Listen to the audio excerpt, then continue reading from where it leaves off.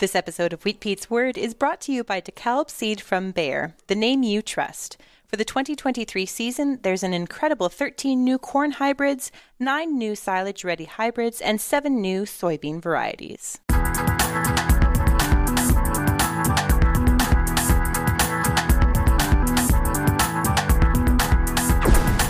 Good day, and welcome to Wheat Pete's Word here on Real Agriculture for Wednesday, November the 23rd. On this episode of The Word, it's Data Day. Lots to talk about. Cool stuff galore. Going to talk nitrogen, going to talk cover crops, going to talk manure.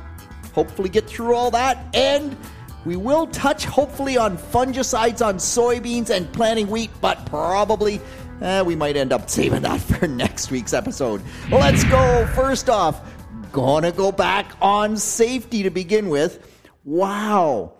At 4720 John tweeting out just a scary situation in his shop with his 3 sons aged 5, 10, and 12. And so good for those boys to spend all day in the shop helping Dad. They're cleaning up. Man, John, would you please come and clean up my shop? Oh my gosh, there's so much to do there.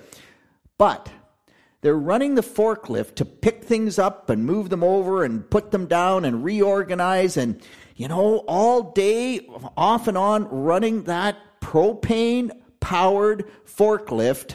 And about 6 o'clock, I think the youngest boy he started to get really tired. And Dad says, well, he's just worked all day with us, that's why. And they go in for supper, and meanwhile they get in for supper, and now the 10-year-old has got a headache. And by 8 p.m., they are all in the vehicle, headed as fast as they can for the hospital because carbon monoxide poisoning from the forklift running in the shop through the day. And his comment was, man, I'm going to put a carbon monoxide detector in my shop. And yes, I mean, gosh, in Ontario, it is law that you have to have a carbon monoxide detector in your home on every floor so that we don't die from it. It's such a silent killer.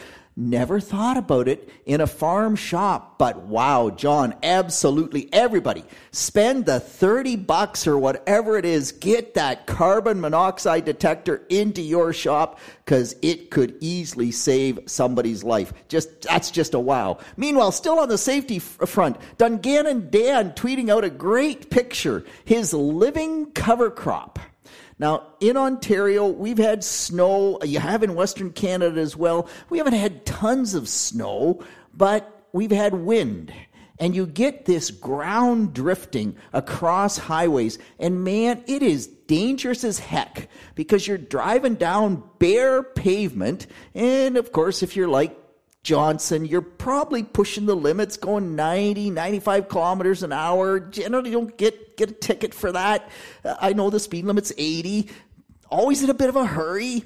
And pavement is bare and dry. It's sunshine and life is good. And then you hit where that snow is blowing across the road and this ground drifting, and it's hard, like you can hardly see it. But the road is sheer ice, and you're doing 95 kilometers an hour on sheer ice, and you're going, it's not good. So, really interesting. Dungannon Dan, 2 pictures. One where he had the living cover crop, no snow on the road at all. That cover crop was trapping snow. It was stopping it from moving across the pavement and creating those dangerous driving conditions. I think the Western guys know this. They do this all the time with stubble trying to trap that snow.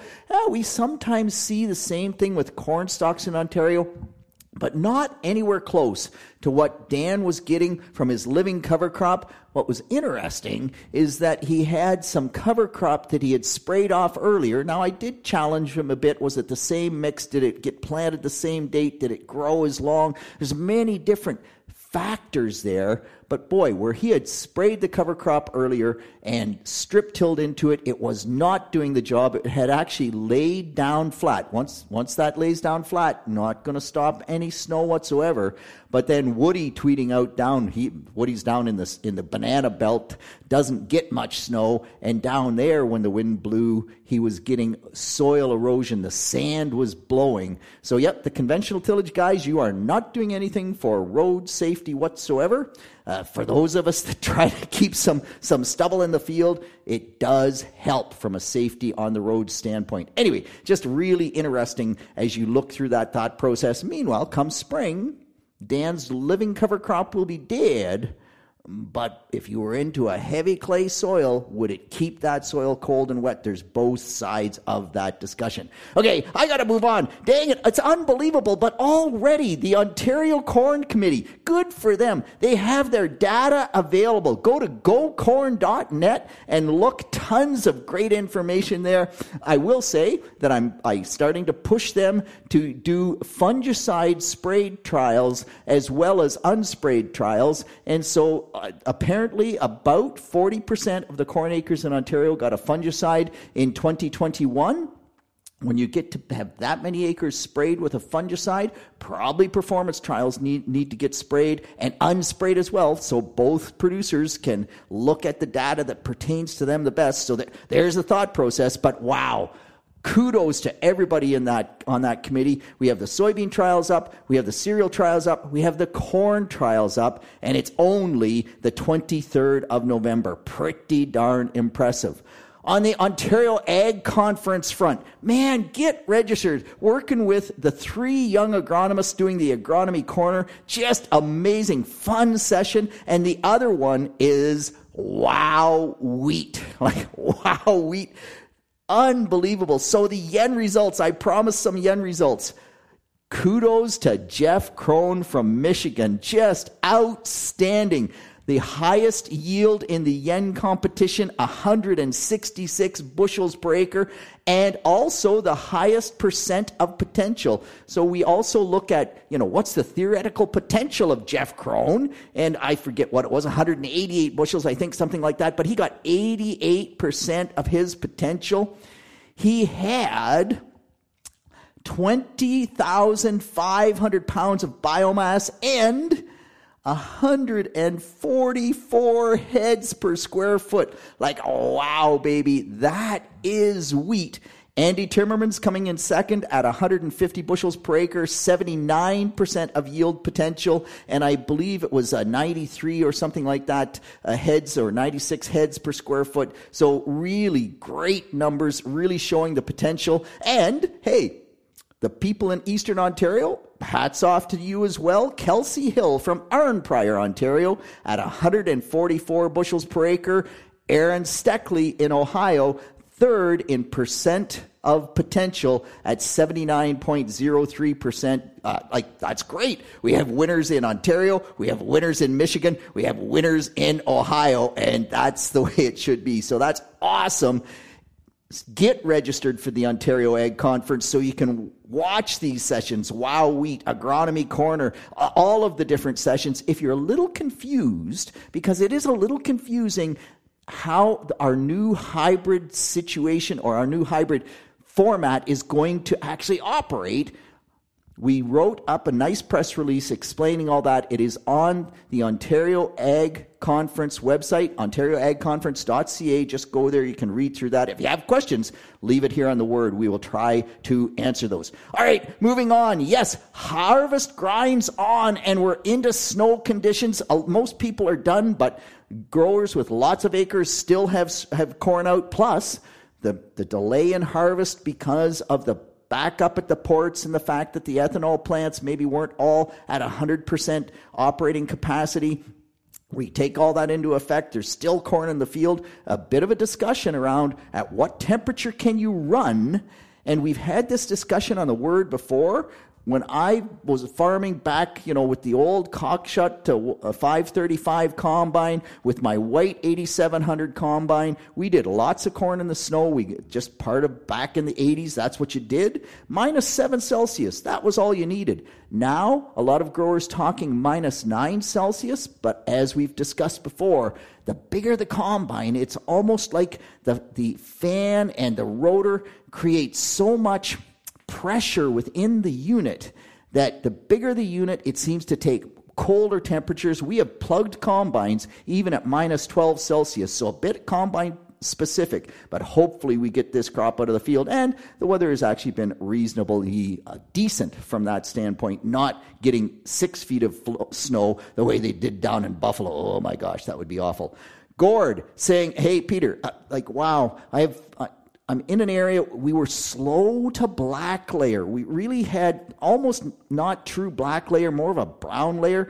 Boy, I am struggling to not have a lot of fines. The kernels just seem delicate. So I'm interested how many other people have experienced that. We're not seeing as much of that as I actually would have expected, because I'm with Gord. A lot of areas didn't really black layer, truly black layer. It was more of a brown layer.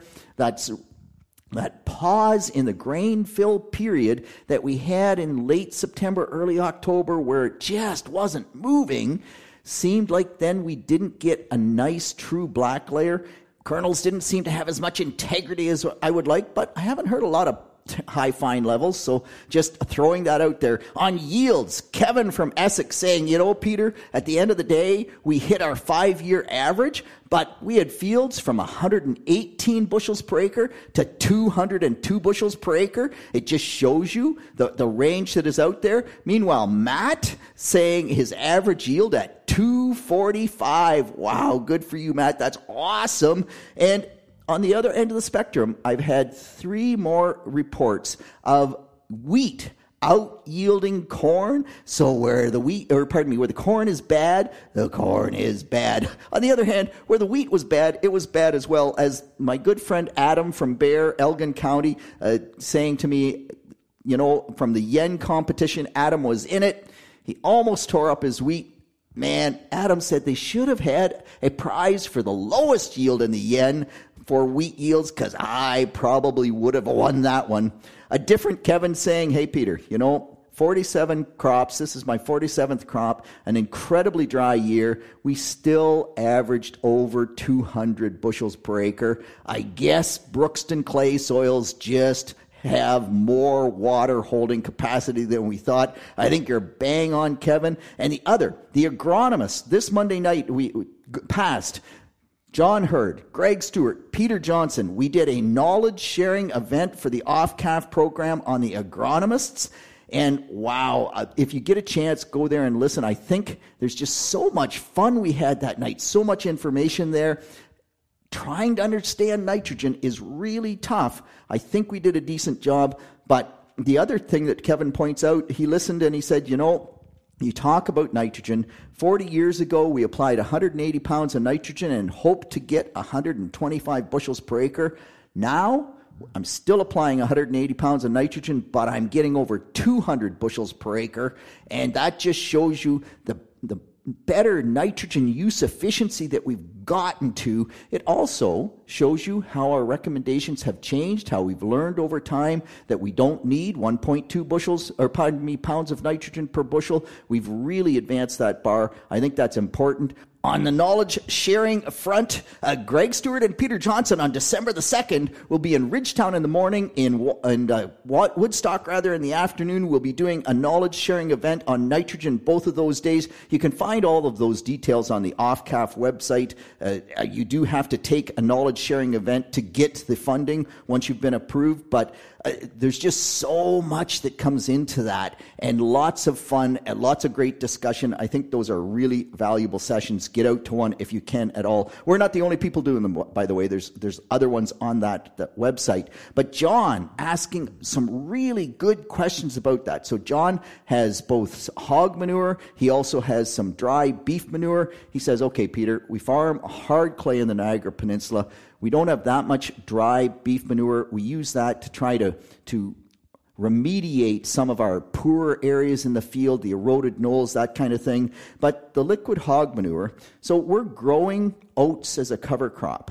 And if I have oats as a cover crop and I put on liquid manure as the nitrogen source, how much of that nitrogen is left for the corn crop next year versus how much is in the oats? How does that work? I'm going to turbo till that next spring. I think that's a great question, John. And the answer really is the available nitrogen, the easily available nitrogen out of that manure, the oat crop is going to take that up. But a lot of that nitrogen put on in the fall, because it's liquid manure, it's got a very low carbon to nitrogen ratio, it's rapidly available. A lot of that would get lost over the winter time anyway. So the oat crop, it's going to pick that nitrogen up. The organic portion, not much of that will become available likely. That's going to become available to the corn crop next year. So what proportion of that, you'd have to look at the ammonium nitrogen versus the total nitrogen. The difference there is what you'd kind of look at. But the other part of that is we tie it up in the oat crop. Well, when is that nitrogen in that oat crop actually going to become available to next year's corn crop? And so in actual fact, the oat crop typically is a negative to nitrogen on next year's corn crop because it's a very high carbon to nitrogen ratio, and the maturity of the oat crop matters, no doubt about that. We've talked about that. But then the next question that John asks is, okay, so if I take that oat crop as baleage, how does that affect my nitrogen loss? Well, actually, you take the oat crop as baleage, you remove what's going to tie up nitrogen from next year's corn crop, and you actually get a nitrogen credit almost because you don't have the oat crop tying up that nitrogen. Plus, you're going to turn that into manure and put it back on the field. So that's actually, it's a nitrogen loss from your field, but it comes back in the manure. From a 1-year standpoint, from a 2023 corn crop standpoint, you're actually ahead on nitrogen because you're not tying it up. His last question is, okay, so I get nitrogen, phosphorus, and potash uptake in that cover crop. Does that get returned if I just leave the cover crop in place? Do all of those nutrients get returned? Do some of them get lost through the growth of the crop? That whole nutrient cycling thought process? No, you don't lose anything if it's picked up in the cover crop. If you get some runoff from the manure, then you can lose nutrients. But what gets picked up by the cover crop is into the nutrient cycle, and it's 100% good. When it becomes available is the real question, but you don't lose it. It's way better from that standpoint. So really cool stuff in my estimation. Hopefully, we can continue this discussion with some of you at the knowledge sharing events because this fits right in with that whole concept of reducing emissions, making better use of your nitrogen. It's a really great discussion. We will link in the post an article from Andrew McGuire from Washington State University that really sums up organic matter and the current understanding of organic matter. And at the end of the day, John, you're doing the right thing. The more biomass you can produce, the more organic matter you are going to make in the soil. That concept hasn't changed for the last 100 years. Hey, on the fungicide on soybean front, Paul Hermans from Pioneer starting a Twitter thread, just awesome, showing that growers want to plant wheat early, so they might not spray with a fungicide. We'll have more discussion about that next week, but Emma Dielman, and I need some more data from Emma. She sent me some, and so we can advance your soybean harvest by 5 to 9 days by desiccating soybeans, but I need to understand that data a little bit more before I give it all to you, and it does take another application of a desiccant, which that's an added cost. Lots of different things to think about there, but a great discussion from that standpoint. More on that next week. And with that, I am out of time. That's it. That's all. On behalf of the team here at Real Agriculture, this is Wheat Pete with the Word for Wednesday, November the 23rd. Keep the comments, the Twitter feeds, the questions all coming. I love it. And I will be back next week to have more fun. Talk to you then. Thank you for downloading this episode of the Wheat Pete's Word podcast. Check out the 2023 lineup of new DeKalb corn hybrids and soybean varieties. Find the one that's best for the unique growing conditions on your farm. DeKalb, a seed for every field, a seed for every season.